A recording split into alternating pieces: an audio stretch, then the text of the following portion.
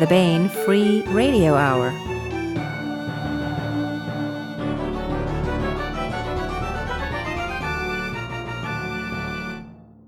On the podcast, short fiction at Bain.com, discounts on books by an SF master, and part 2 of DJ Butler and Tim Powers' conversation about Stolen Skies. Plus, we continue our ongoing audiobook serialization of John Ringo's Live Free or Die, all right now.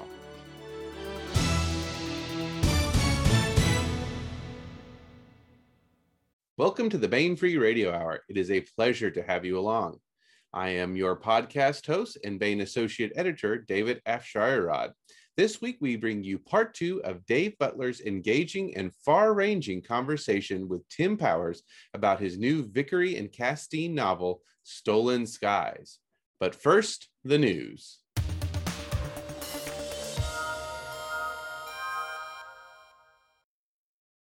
Head on over to Bain.com for this month's free short story, Flops by Michael Merceau.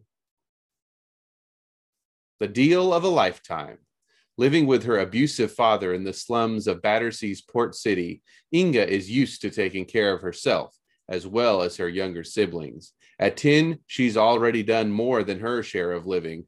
So when a woman from the powerful Sinclair Maru family offers her and her brother and sister a chance to get off-world, it seems like the deal of a lifetime. But escaping a rough existence is easier agreed to than accomplished. That's Flops by Michael Merceau, and it is free to read now on Bain.com. The story is set in the same world as his Bain Books debut novel, The Deep Man, which is out now in trade paperback and ebook formats. We're ringing in 2022 with discounts on all Gordon R. Dickson ebooks. For the entire month of January, take $1 off all Bain Gordon R. Dickson novels and story collections. Books like Wolfling, None But Man, Sleepwalker's World, Gremlins Go Home, the Hoka series, and more. These discounts apply wherever Bain books are sold, but hurry, the sale ends January 31st at midnight. And that's it for the news. Now part 2 of DJ Butler and Tim Powers' conversation.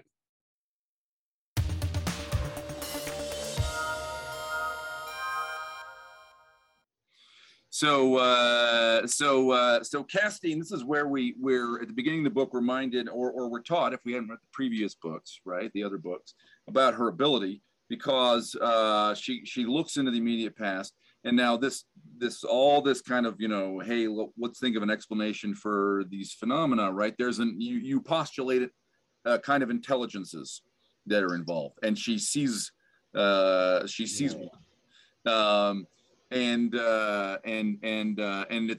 it's horrifying. What does she see? What she sees is kind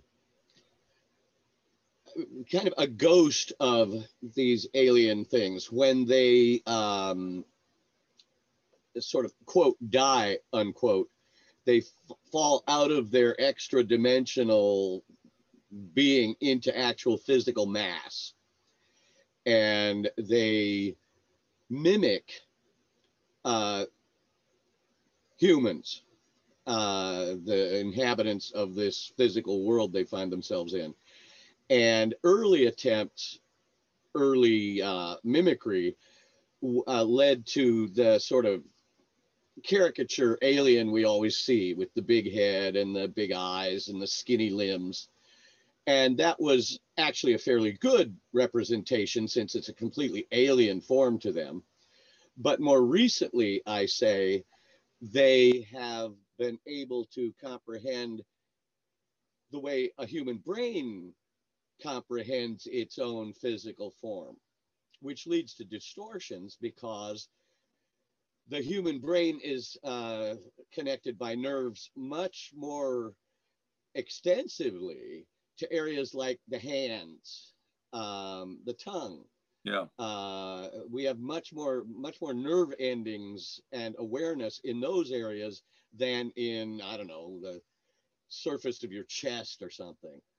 And so their current mimicry of humans reflects that. And so it's more accurate in a sense because it more accurately reflects the way the human brain sees its own body, but it results in this grotesque image, physical form of a creature with huge hands and big eyes, but very minimal arms, legs. Yeah. So it's a startling apparition to see, but logical from the point of view of the aliens. Yeah, it's like a big shovel-handed monster. Now, there's an interesting kind of thematic echo here, right? In that it's a bit like a flatland map of humans. A flatland map is not inaccurate. It's just that a map is always made to communicate certain information or from a perspective. Right. In fact, they call that a cortical homunculus. If you go to Wikipedia and look up cortical homunculus, you can see images of the human body, the way the human brain is aware of it. So it's got giant hands and lips and tongue, and it's a terrible looking thing. But yeah, in a sense, it's a more accurate picture of a human body. Not a very useful sense, but right. Has not the the virtue sense. of being has the virtue of being grotesque. Yeah, it's not useful from the perspective of a surgeon who needs to operate, but for someone who was going to operate the machine from the inside, or from a tailor. Right. Yeah, that's interesting. Now, look, this is probably not the last time I'm going to come back to this kind of clerical analogy, but like one of my thoughts was, the traditional, the conventional biblical first words of an angel upon appearance are always "fear not," which strongly implies they are terrifying. Right. In Old Testament, New Testament, it's always the first thing angels say. Don't be afraid. Yeah. Right. Whatever I look like isn't as scary as you imagine. Right. So this is interesting because this is the driver of the book is these extra dimensional beings have, in a sense, fallen, right? In a sense, because we're talking about higher geometries, but they haven't, and they died and they become material. And as now their ghosts are here, and their dead bodies are here on Earth, and they've sort of left straight lines from a flatland perspective where they crash landed, right? And the ticking clock, good thriller at some point near the middle, if not earlier, requires a ticking clock. We're in trouble. The whole thing blows up when X happens on Friday night, right? Right. And you've got one. So tell us about what's the ticking clock here. What's going to happen that may end the world? Well, since they see us the way we see flatland, they're able to sort of bend over and look at a limited picture, which for us is our complete reality. And it's as if we're all flatland creatures on the surface of a pond, and they can splash into the pond, which we see as disruption, but we don't see the thing that crashed into the pond. We see the ripples and splash. And so what I postulated, and I asked David Brin about this, very respectable, genuine, hard science fiction writer. I said, our forces, electromagnetic, gravity, the strong nuclear force, all have force-carrying particles. For electromagnetic, it's virtual photons. Gravity, it's postulated gravitons. And for the strong nuclear force, which holds protons together and neutrons also, it's gluons, which is a subatomic particle that physicists take seriously.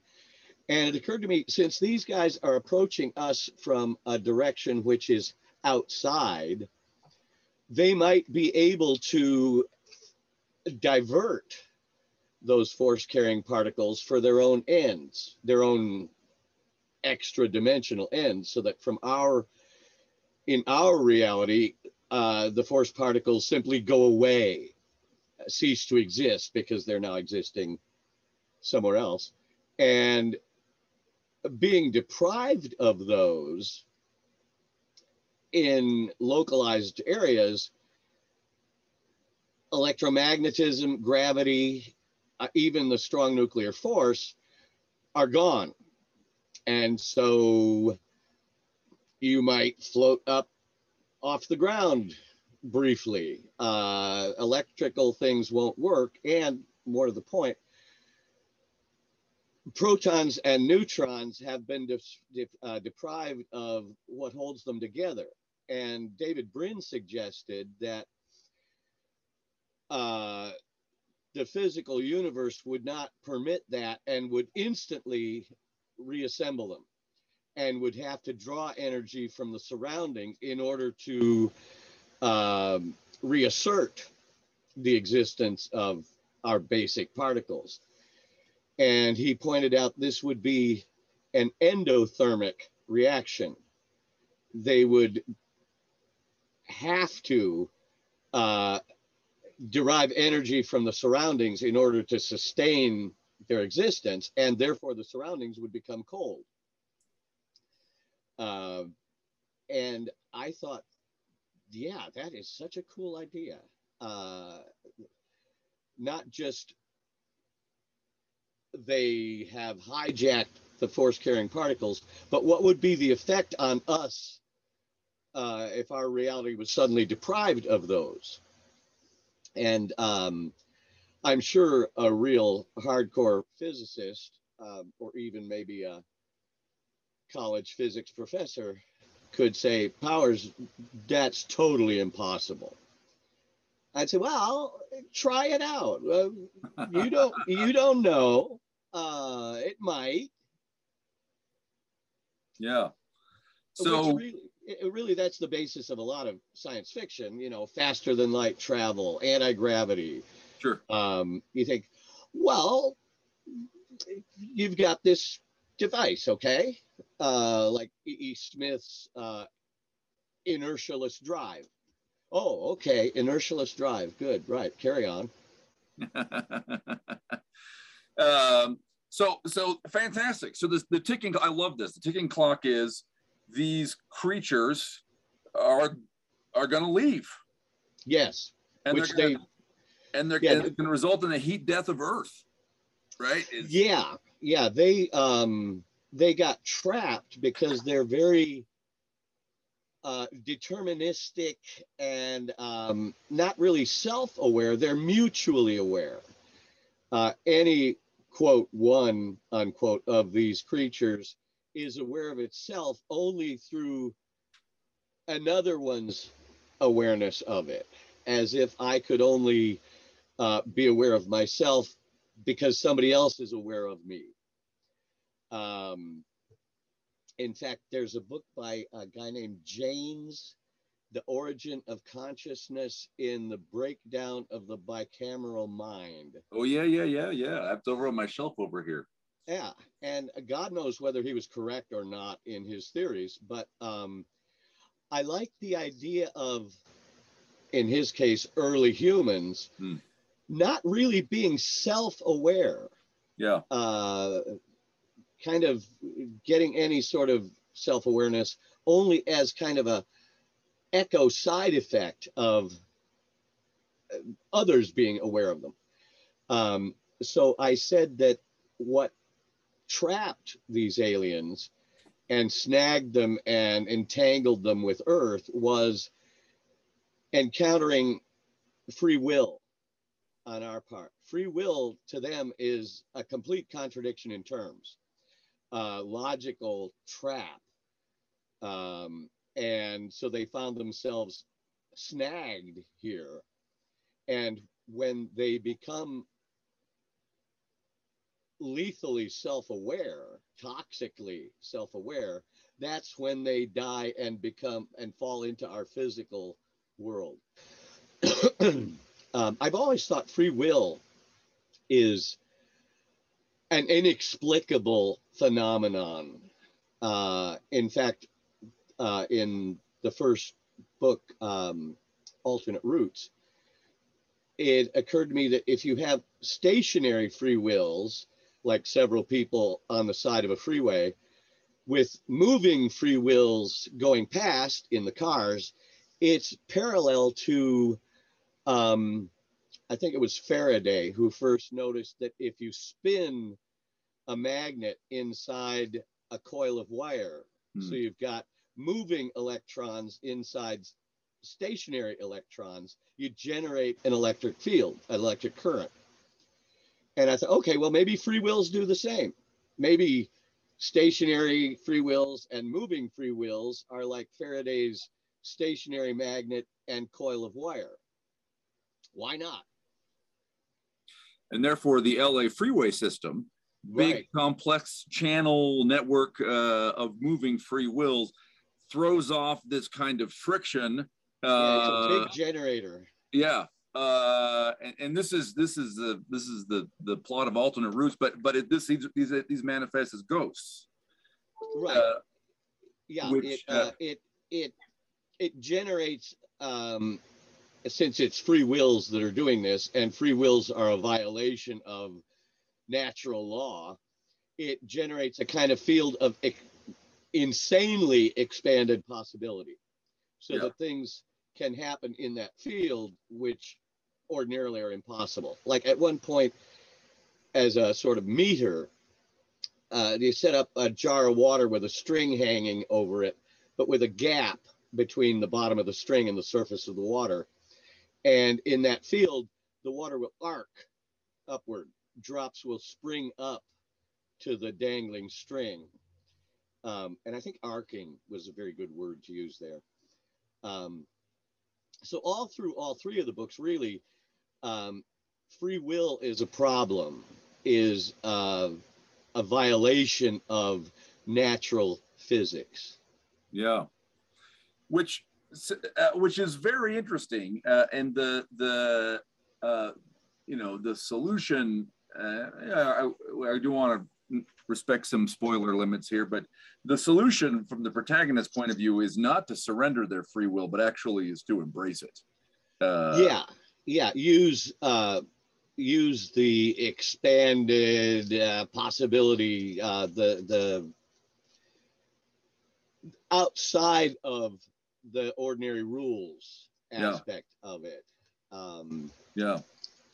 In fact, it's interesting that a lot of scientists and philosophers recognize the fact that free will is a big problem for workable physics. And so a lot of current scientists have done experiments to prove that, in fact, we don't have free will. That I might decide to pick up a cigarette or not, and I think it's me deciding. They'd say, no, that's a delusion. Actually, it was as inevitable as the location of a pebble after an avalanche. Right. The pebble might think it chose to wind up where it wound up, but actually, it's all physics. You had no more choice about lighting this cigarette than a rock has about where it falls. Yeah.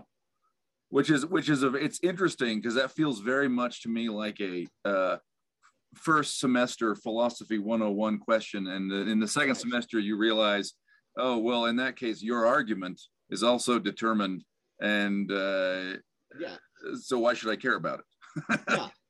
Bertrand Russell wrote a book, I think called Science and Religion, in which he said any notion that our physical actions have any connection with our mental processes is a delusion.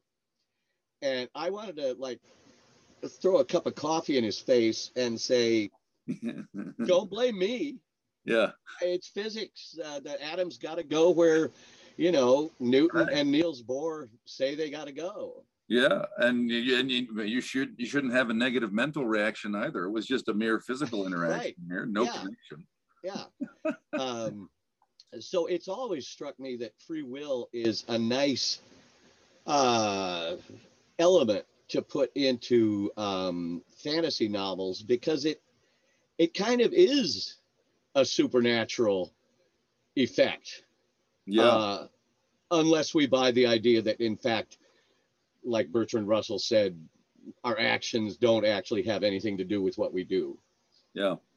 So it's very difficult, I think, for a sincere thinker to get around free will. Yeah, because otherwise Shakespeare had no more volition in what his pen wrote than Right. he had control over, like, frost crystals forming on his window. Right. And ultimately, the Big Bang wrote Hamlet. Yeah. So Now, yeah, it's fun to play with this fictionally. yeah. Now, I'm not done talking about plot, but I have to make another theme comment here, right? So, okay. So this is a story, right, in which we have something like fallen angels that are on Earth, and the catastrophe is these things are when they have their resurrection, they'll undo the work of creation. They're going to suck the heat, out of the planet, and we are defended from this by this roving priest and a nun. So here's my question: is do people ever give you credit for being a Christian writer? Do people talk about you like this? Yeah, sometimes. Since I am a Christian writer, specifically Roman Catholic, one of my books, Declare, which had to do with Russian and British spies in the Middle East in the 1960s, and genies. Mount Ararat. Mount Ararat, right? What actually is up there? I did say that baptism had a genuine effect on a person, but it was that was largely because the book involved Kim Philby, famous mole spy who was the head of counterintelligence in the English Secret Service, but also was a Soviet mole. His father was very careful not to get young Kim Philby baptized. And Kim Philby was always fascinated with Mount Ararat, had a photograph of it in his office when he was head of station in Turkey, and many times quizzed Catholics about, like, the sacrament of confession. He seemed very uneasy about it. And I wasn't making this up. This is all in the research. Yeah. And so it was a logical plot device to have baptism have a real supernatural effect. And a couple of reviewers said, Powers has written a Catholic tract. And I know it was only because they happened to know that I am, in fact, Catholic. Sure. And so they fired at a position they presumed I was occupying. Right. But it was a supernatural adventure novel. It was about genies. Right. It was not an effort to convert people to Catholicism. Yeah. Any more than, I suppose, The Exorcist was a Catholic tract. Right. It took Catholicism as true and worked out a plot. But I don't think William Peter Blatty would say that he had written apologetics work for Catholicism. Right. So and Norris Stolen Skies a tract. No. It's interesting to me, some of the weightiness of the themes, I think, comes from the reality of the themes, and the way that they are important to real human beings.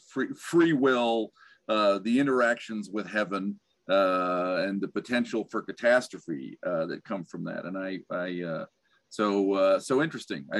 It feels to me like you should get more credit for being a Christian writer in a Tolkienian sense, not the writer of chick tracts kind of right. I mean, if you're messing with supernatural anyway, and my stories are supernatural adventures, Yeah. Every now and then you are going to come up against that. And I would, of course, emphasize that they are supernatural adventures. There's Absolutely. gunfights, car chases, grenades. Absolutely. Absolutely. I've always thought low-flying helicopters are important. Any movie that has low-flying helicopters is substantially better because of it. I love it. Well, let's get a little bit more back on kind of the adventure. So there are sort of two non-romantic couples that we follow through this story, Castine and Vickery, but there's also Rayette Yoneda, and there's and I didn't jot down his real name. It's Anatoly something. Tacitus is the name he goes by. But we know him as Tacitus Banach or Banach or something. I just have to spell it. I don't have to pronounce it. You don't have to. Okay, Tacitus will do. Yeah. So tell us about these characters and how they get entangled with our on the grid, off the grid heroine. Well, both of them. Yoneda is a very orthodox naval intelligence officer involved now in this investigation of UFOs.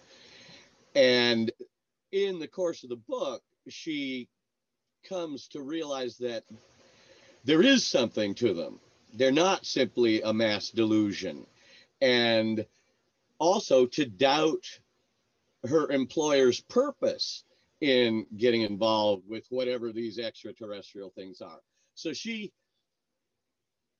comes to largely fall out of her orthodox, obedient, team player persona. And Tacitus was a GRU Russian spy, what they call illegals, which is all a real thing. It's a Russian agent who is planted in the United States with a fake identity and has no contact or connection with the official Soviet presence in the country. He's not under diplomatic cover. He's not in the State Department or embassy. In fact, I love it. He's being funded because they ship him from Canada rare Barbies and comic books and things to sell on eBay is how he funds himself. I think that's a brilliant way for illegal agents to get funds. You send them, Dunhill pipes, Arkham House books, and they can sell them on eBay and make money. And therefore, it's a hidden way to pay your agents. Yeah. But he was a very, like Yoneda, he was a very orthodox Soviet citizen, spy, who, with the fall of the USSR and the changing nature of the GRU and his longtime residence in the United States, has caused him to fall out of orthodoxy.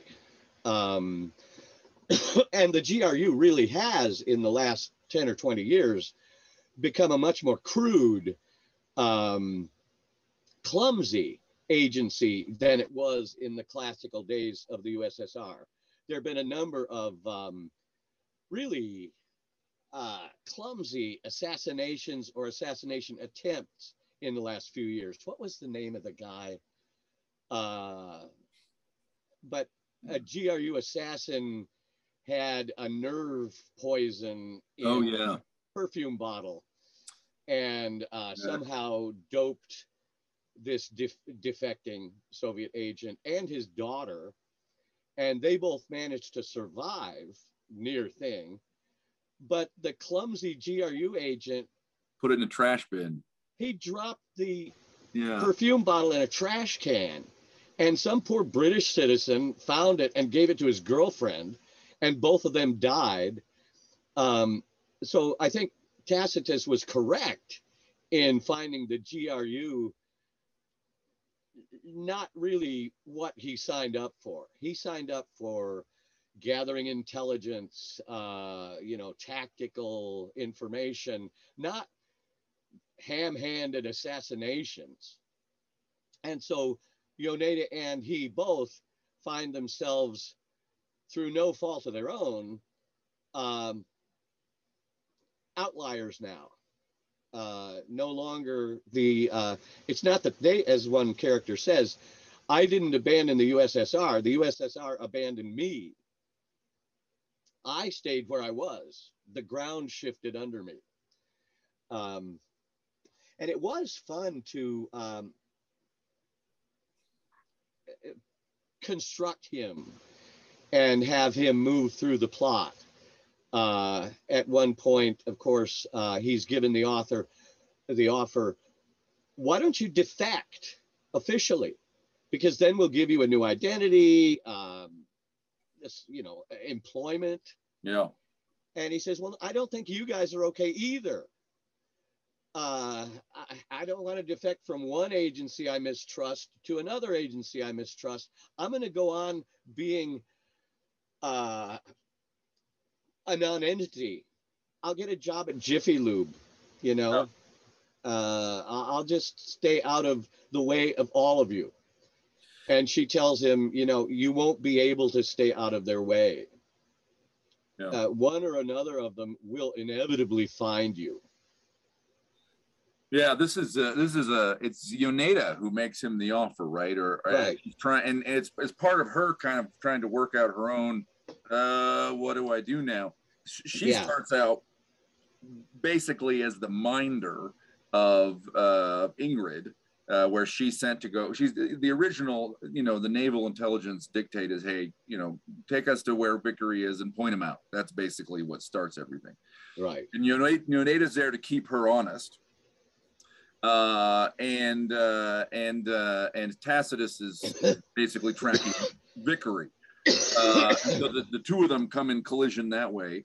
And then really it's the supernatural events that make those, especially Yoneda, right? Because the supernatural is not really new to Tacitus. We know Tacitus from back in Alternate Roots, right? Because he I don't think so. But was he not in book one? Because he has the same ability. Yes, right. Yeah, we find out he participated involuntarily in the same event that happened in Alternate Roots. Yes. Okay, but he wasn't a character. He wasn't a point of view character or anything back then. I hadn't read that book for a few years. Okay, so I haven't either. Okay, fair enough. So but basically when a crop circle experience happens to the four of them, Yoneda and Tacitus have to really start choosing, and it's not an immediate choice, but it takes them some time. Meanwhile, the ONI, low-flying black helicopters are chasing them. We also have the GRU that basically appears as a clumsy assassins who are just trying to blow everything up, really. They simply want to eliminate every American agent who has knowledge of this. Fantastic. Let me ask a little bit about magic. You already touched some on this. The ability that these three characters, Tacitus, Ingrid, and Vickery all have, Castine and Vickery, it's quirky from the point of view of like a fantasy writer. It's very specific. It's very distinctive. There's a lot of very kind of quirky, distinctive magic. Nobody's out there as a wizard with a book of spells with 100 different powers he can call on, right? So, like, for example, ghosts. We encounter ghosts. The book is only peripherally about ghosts. Alternate Roots was much more about ghosts. But when we encounter ghosts, the advice that Vickery and Castine give is, if he's a ghost, start counting, right? Start doing math. What is it about ghosts and math? Well, ghosts are a consequence of that insanely expanded possibility field. It's non-deterministic. And if you can impose hard determinism on a ghost, it contradicts his existence. And so if you say 2 times 2 is 4, 4 squared is 16, don't take my word for it, check it out. You're imposing the cold hard reality on a thing which is the contrary of that. And if they comprehend it, it unmakes them. And in fact, in the first book, the way they got out of that weird afterlife was by doing mathematics, which sort of repels the field of indeterminism. And so, yeah, if you can tell a ghost and get its attention and say, look, pay attention to me. 2 plus 2 is 4, and it's not anything else. It's not 5, it's not 100, it's 4. The ghost finds its existence contradicted, which again is the base as a consequence of free will being a supernatural effect. You got determinism and free will, and they're not comfortable together. Yeah, and that's interesting, right? That sort of puts the ghosts and the Hecatone high race, the hundred-handed, the aliens, almost at opposite ends of a spectrum. Utter indeterminism, right, is the ghost. Complete determinism, and humans are somewhere in between. Yeah, in structure. Also, I've always got ghosts be mentally deficient. It's hard to hold their attention. They tend to be repetitive. They can't lie.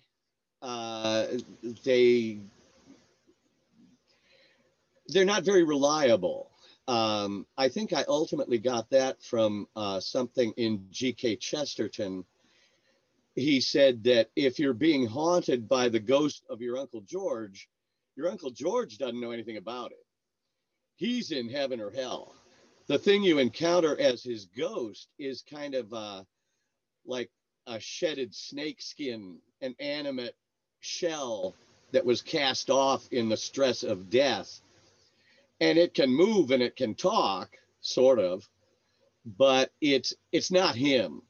It's kind of a semi-animate fragment of him left over after the traumatic separation of death. Yeah. Fantastic. We also get a kind of dousing, which is to say Vickery and Castine have blood on cloth that's used as kind of a dousing rod hanging on the front of a motorcycle or from the mirror of a car, trying to track them. And so we have these wonderful, playing out the logical consequences, these wonderful sequences where they are in a sort of a shielded place, and Vickery will deliberately soak like paper towels in their blood and go out and stick it behind the bumper of a bus. Right, so that the bad guys tracking his blood are going to be chasing the bus. Right. And at one point, they get a roll of paper towels and put blood on and stick one down a manhole and throw one up on a Taco Bell roof and stick one behind the license plate of a car. It's sort of like fighter planes throwing chaff of tinfoil to distract radar-controlled missiles. Right. And they're in a car. So I forget the name. There's a character who owns a kind of a supernatural taxi service. Galvan. Galvan, that's right. And a woman. And we see her in this book in the first moment. I think it's the O&I guys are going to talk to her. Maybe it's Victory, but but her guys have the tires off the car, and they're gluing playing cards and pennies inside the tire. Yes. Because they're providing a magically shielded, discreet transportation service for right. Wanted. Yeah.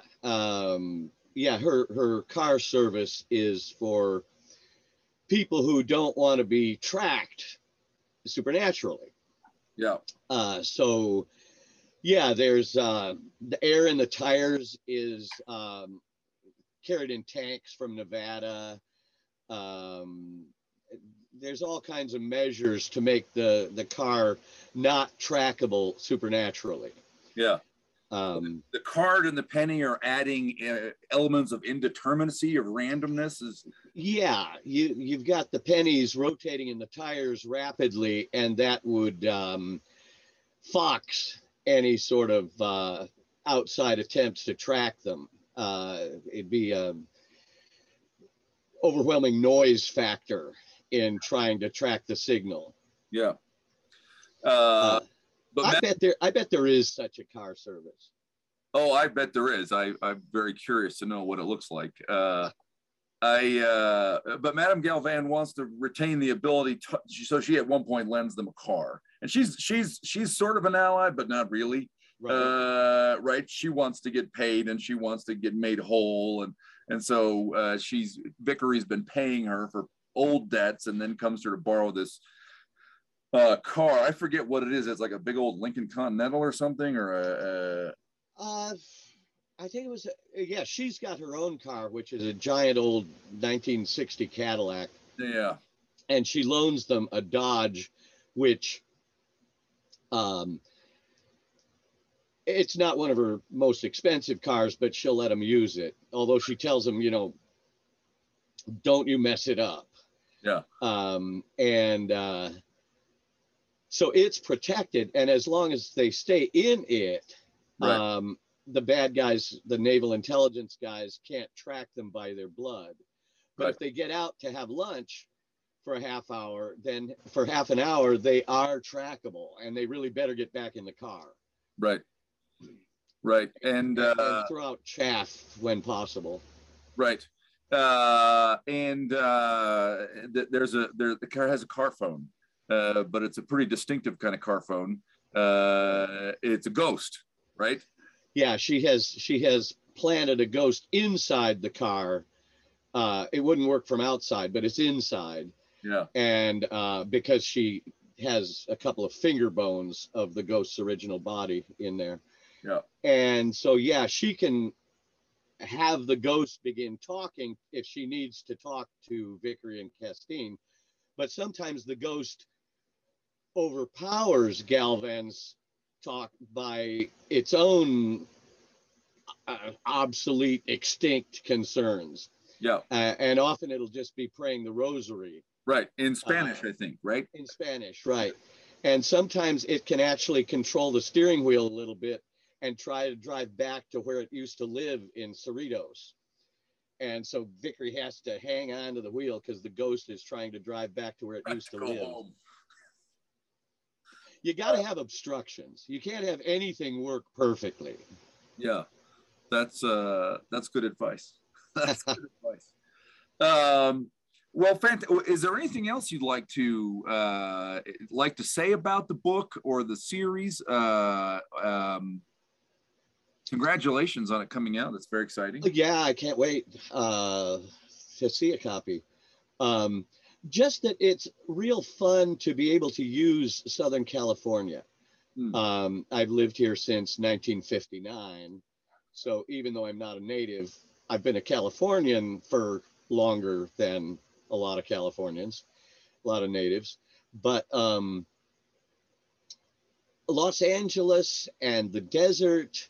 Yeah. 29 Palms, Giant Rock, right? Giant Rock, yeah. Which really is a baffling thing.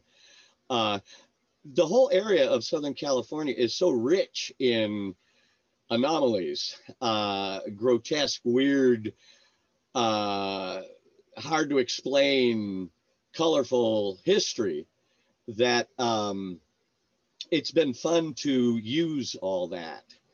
The LA Zoo, the Griffith Observatory, the sunken city off San Pedro, Giant Rock and the desert. The lizard people formations under Los Angeles. And I did not make that up. Yeah. That really is in the Los Angeles Times in 1934, with a diagram. I just saw, okay. Right. I can use this. Yeah, we're good. So, ultimately just that I have found LA and Hollywood and the desert and the ocean to be just endlessly rich fields for setting stories. Yeah, fantastic. Well, I love them. This is a great one. I guess I should ask, do you plan to write more Vickery and Castine stories? They are effectively one-offs in a series. Not instantly. Right now, the next book is going to involve Emily Bronte and her siblings, and because again, it's a rich field. I was just reading about them for fun, and I thought, what the hell are they up to, really? I mean, I know what history says they were up to, but it doesn't quite make sense. I'll figure out what they were really up to, and it will involve the supernatural. Yeah. And it'll be a return for me to historical 19th century England. So I can have some fun with that for a while. Yeah. And it definitely, you read up on them and you think, okay, there was something weird going on there. And I do love their stuff. I mean, Wuthering Heights and Jane Eyre and The Tenant of Wildfell Hall, they were fascinating characters. These three young ladies out in the middle of nowhere who very isolated and secretly wrote these books that are cornerstones of English literature now. Yeah. And really died in, Charlotte lived on, but the rest of them just died in obscurity, unknown, unrecognized. So yeah, it ought to be fun. Yeah. Well, I'll get you back to that kind of, you've done a lot turning people like Byron into, well, Byron maybe is an easy one, but into action adventure heroes. Yeah. So I look forward to hearing more about the Brontes. Yeah, it turns out there was a lot more going on there than history has managed to record. Oh, though I never violate history. I never have them not do something history says they did do, or not be somewhere that history said they were. Yeah. Sort of work in the gaps. That's interesting. That's interesting because the some of the material you have then is the gaps, and the nice thing about a 19th century character is we do know a lot, but also we don't know a lot. Right. If a future Tim Powers in 100 years is going to have a hard time writing a story about a person today, right? That it's obsessively micro documented on social media. Yeah. You're always on camera. You're always on camera. I think that's about biographers too. Like the task is just going to be a different task in 100 years. Yeah. And there won't any more be books of the collected letters of somebody. Right.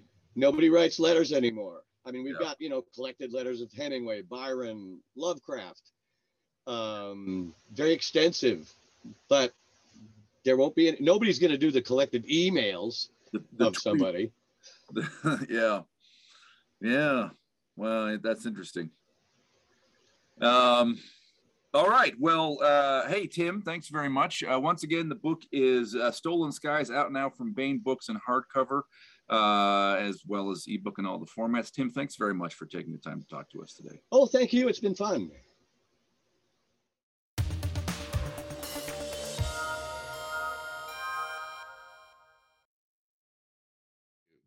And now another installment in John Ringo's Live Free or Die.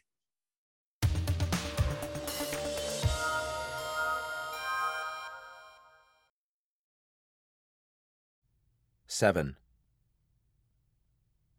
So, what evil inventions are we dreaming up today? Tyler asked, rubbing his hands together in glee. Bwah-ha-ha-ha-ha! Dealing with bitchy AIs and vice presidents was work. Visiting the Night Wolves was how he paid himself for it. Night Wolves was technically the Granatica Design and Prototyping Center. 14 Terran engineers and draftsmen had been shipped off to live on Granatica on a more or less permanent assignment. Their job was to prototype systems, all sorts of systems, but mostly those with a military bent. The idea was to make systems that were a combination of Terran and Glatun technology. As much as possible, things that could be produced on Earth, or at least by humans, for what was shaping up to be a big war. One of the problems was that the Glatun didn't want anyone to have ships as good as theirs. They were superior in 3 ways: armor, speed, and firepower, which pretty much defined superior in a warship. The armor was a matrix of fullerene and other substances.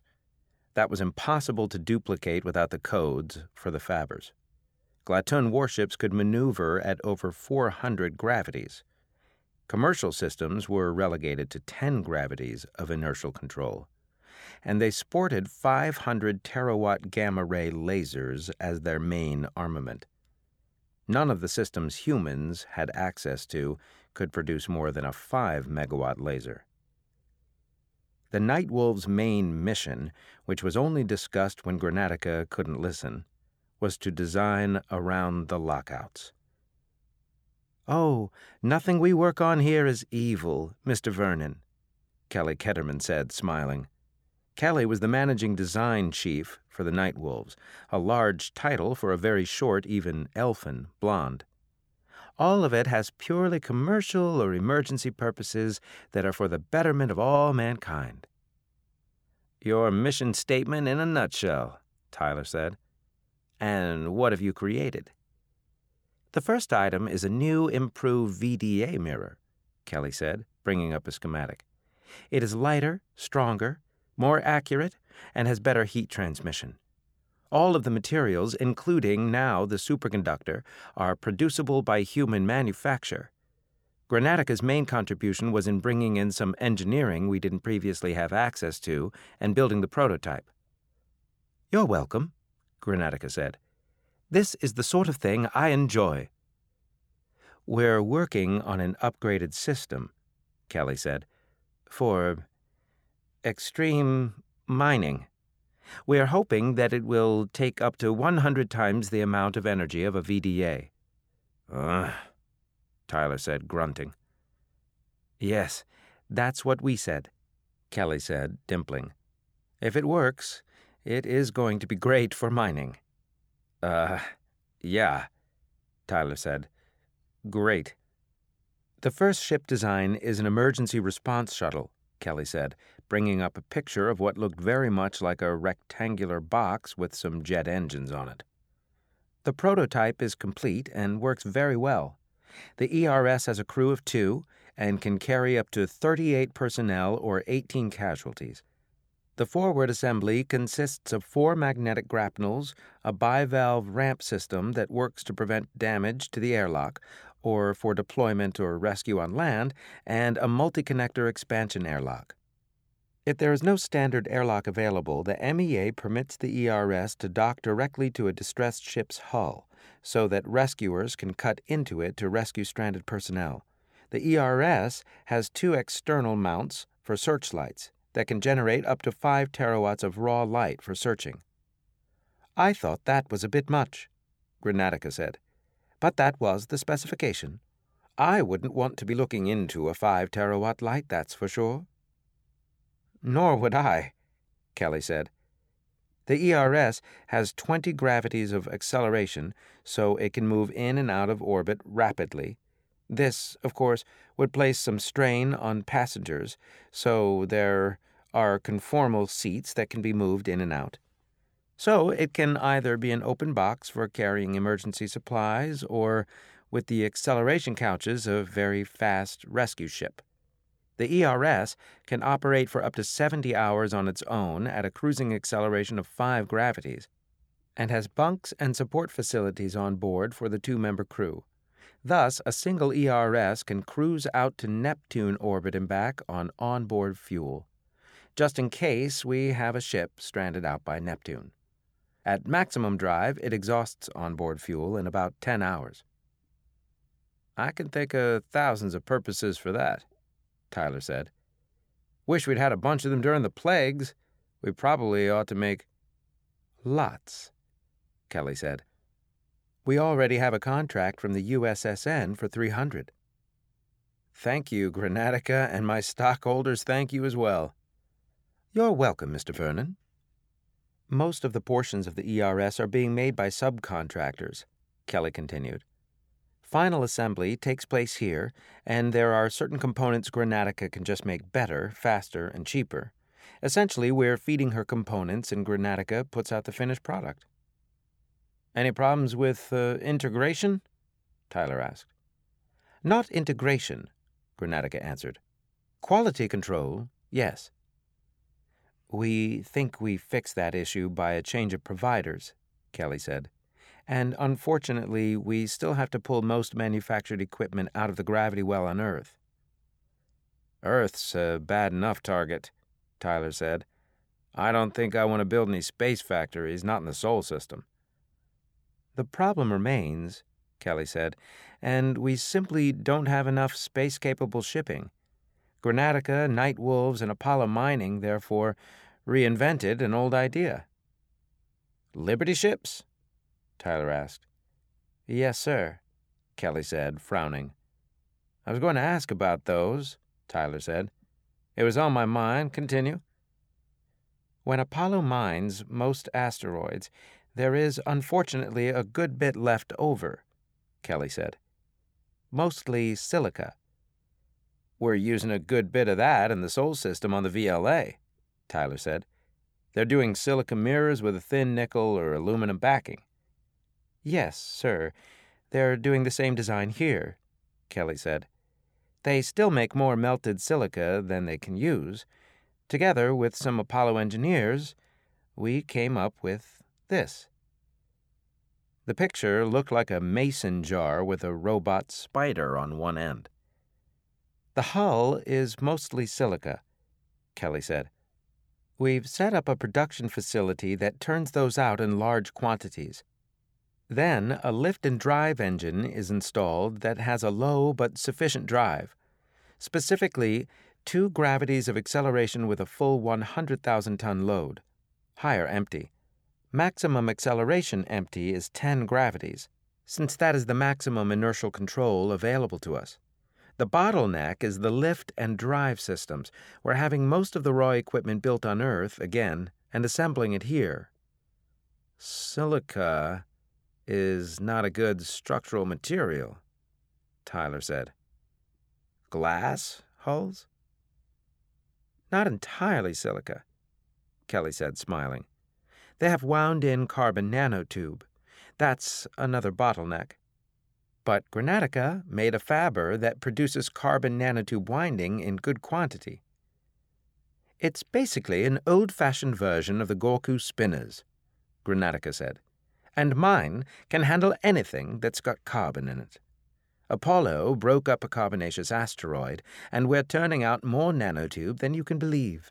We've been gluing it on the outside of the shuttles, since if you figure in a space disaster, there's probably a lot of debris flying around. We don't have people to run them, unfortunately, Tyler said, sighing. They don't take much, Granatica said. 3 watch crew, 3 engineering, and a few support. They've got their own gravitic loading and unloading system. Send us some personnel, and we'll have so many ships going back and forth between here and Sol you won't believe it. Alas, we still don't have the trade, Tyler said. But we will.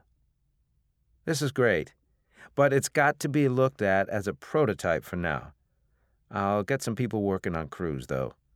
We do need to get the components moving back and forth. It can lift out of the grab well? Easily, Kelly said.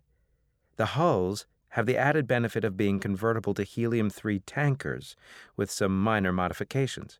We've also looked at modifications for in-space repair and support ships. She carefully had not said fleet colliers. Well, we still don't have much in the way of ships that need support, Tyler said. Anything else? A new tug system, Kelly said. This is purely for Apollo mining at the present.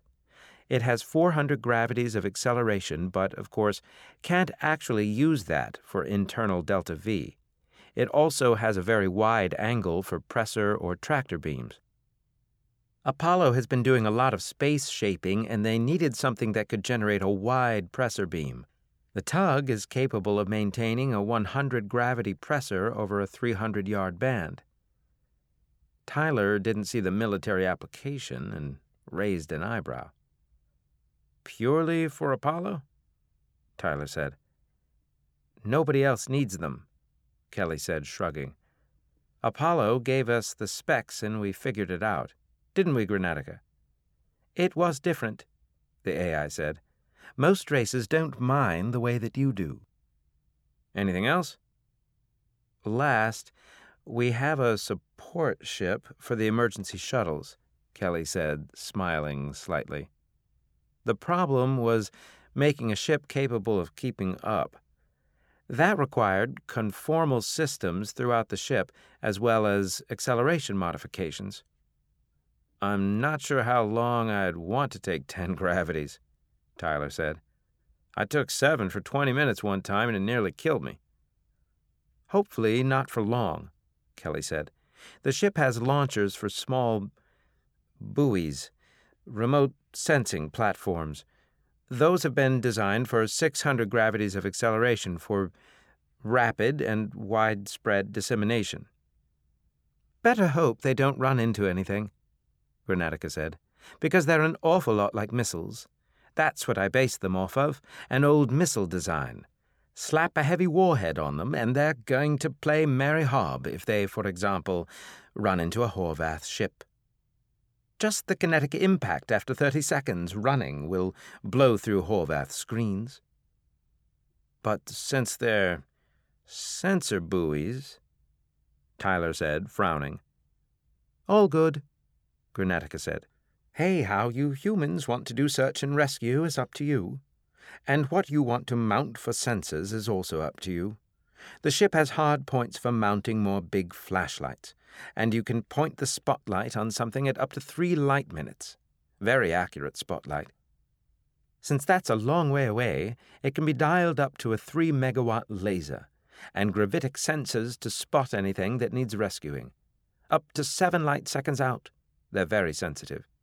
With a little triangulation, which the system can do using sensors on multiple ships in movement, or with the sensors on shuttles or remotes on the buoys, they can spot even a hypercom node that's active within 2 light seconds, or, say, something accelerating on a collision course. They also can handle up to 100 sensor buoys in movement at the same time. An Aegis search and rescue ship, Tyler said, nodding. Very nice platform. More frigate, Kelly said. They're smaller than the Constitution class, also faster and more capable. BAE is just going to love the hell out of that, Tyler said, grinning. Not that it's a warship, of course. Of course, Granatica said. Granatica, Tyler said musingly, how big are the fabbers you made to make nanotubes? No, let me say this a different way. Can you make some fabbers to pre-separate the carbon from a carbonaceous asteroid? I can do it, Granatica said. There's going to be a fairly significant energy penalty. It's going to cost more. And I'll have to rearrange the schedule. Do it, Tyler said. Anything else? That's about it, Kelly said, suddenly looking nervous. That's all good, Tyler said, nodding. All good. Thank your team for me. Permission to speak freely, sir, Kelly said. What is this, the military? Tyler said, smiling. Of course. You look tired as hell, the manager said. No offense, but you look as if you could use a break. I've got a lot of pressures, Tyler said, shrugging. I can take it. I've learned to take it. But, Granatica, between you, Kelly, and me, I'm serious about doing the fuel mine in 3 years. I'm hoping we have 3. How was Wolf? Brian asked. Dr. Foster had stepped down as head of Apollo Mining nearly 3 years before. There was a progression to management. Some people were great with small startups but couldn't handle big business. Others were best at handling large-scale operations and were driven crazy by startups. Apollo and LFD Corp were, without question, big business.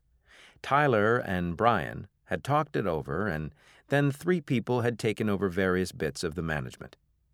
There was an MBA with extensive experience of terrestrial mining and materials sales as the CEO, an Army general as chief of operations, mostly devoted to the increasingly complex task of moving light around, and even a chief science officer who oversaw production of the SAPL components and an increasingly large team of people who studied better ways to move it and use it. Brian's title was now Chief of Special Projects. That way, he always had new things to wrap his head around, and Tyler had somebody's head to throw them at. Busy, Tyler said. I think I need to get a ship made. You have a lot of ships, Brian pointed out. I mean, if you count all the tugs. I mean for me, Tyler said. I've been putting it off forever, but if I'm going to be running back and forth between here and Wolf, running around poking my nose into people's business, I think I need a ship. A shuttle, at least. The Nightwolves have a pretty good design. I think I may have one sent to Burger Boat. They know anything about space? Brian asked. Not a thing, Tyler said. Time they found out. And taking the shuttle not only takes time I can't afford, I'm just getting too old to sit next to a hulking miner who's looking forward to getting back to Mama San and some real showers. Okay. We've got a problem.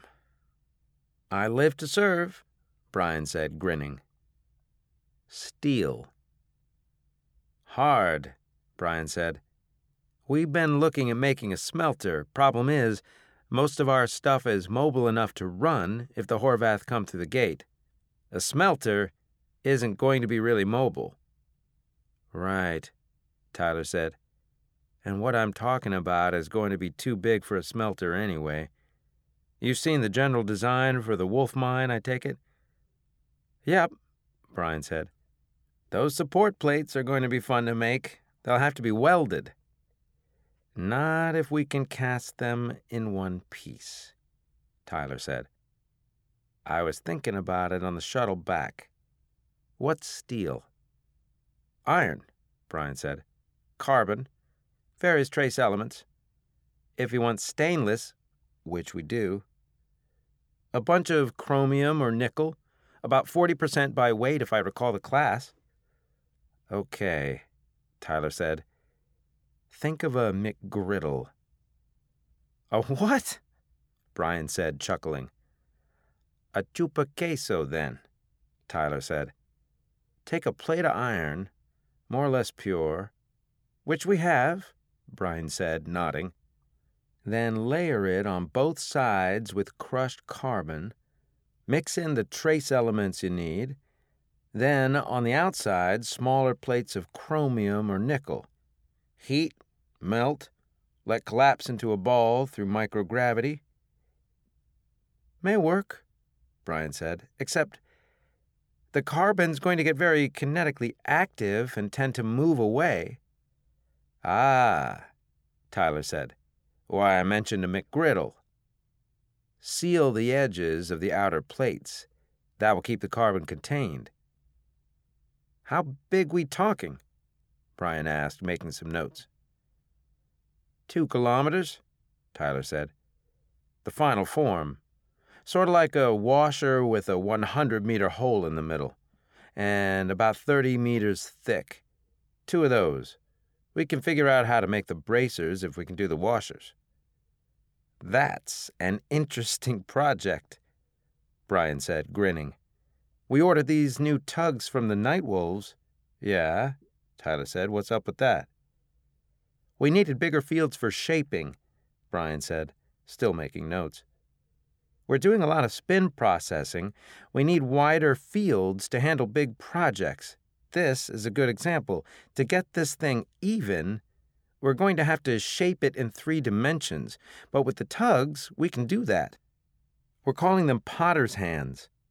I'm not going to start with 2 kilometers, mind you, but BAE has been screaming for steel for the Constitutions. We're having to carry it up out of the well. This might be the answer. Call me when you got the material spun up, Tyler said. I'd like to see that. Will do. Anything else? About 1,000 things, Tyler said. Oh, Staren's getting married. You should be getting an invitation. I put you down for one. Staren? Brian asked, confused. Younger daughter? Tyler said. The tomboy? I don't think you've ever mentioned her name, Brian said. I knew you had 2 daughters, but that's about all. Really? Tyler said. Not even when we were melting? Icarus? Brian said. No. And we talked about a lot of things, but not family. I sort of wondered. Ah, Tyler said. 2 children. Christy and Staren. Christy's getting her MBA at the moment. Wharton, which makes me very proud. Staren wasn't big on school. She also wanted to be her own person, which meant she was working as a vet's assistant. She's marrying a guy named Thomas Schneider. He's a mechanical engineering grad student. I guess he's going to want a job, which is no big deal. You haven't met him, have you? Brian said. I'm supposed to be meeting them this weekend, Tyler said. We're having dinner. When I met you, they were still kids. I really hadn't realized it had been that long.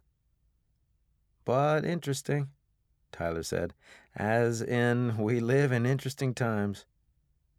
And on that note, I now have to catch another shuttle so I can make a meeting in St. Louis. Have fun, Brian said. And Tyler? Yeah. All work and no play?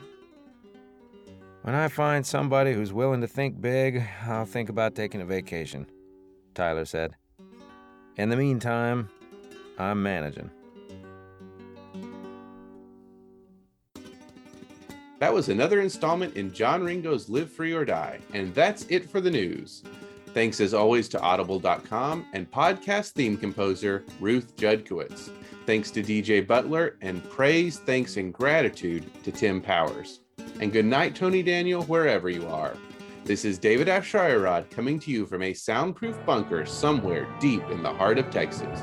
Join us here next week at the hammering heart of science fiction and fantasy, and keep reaching for the stars.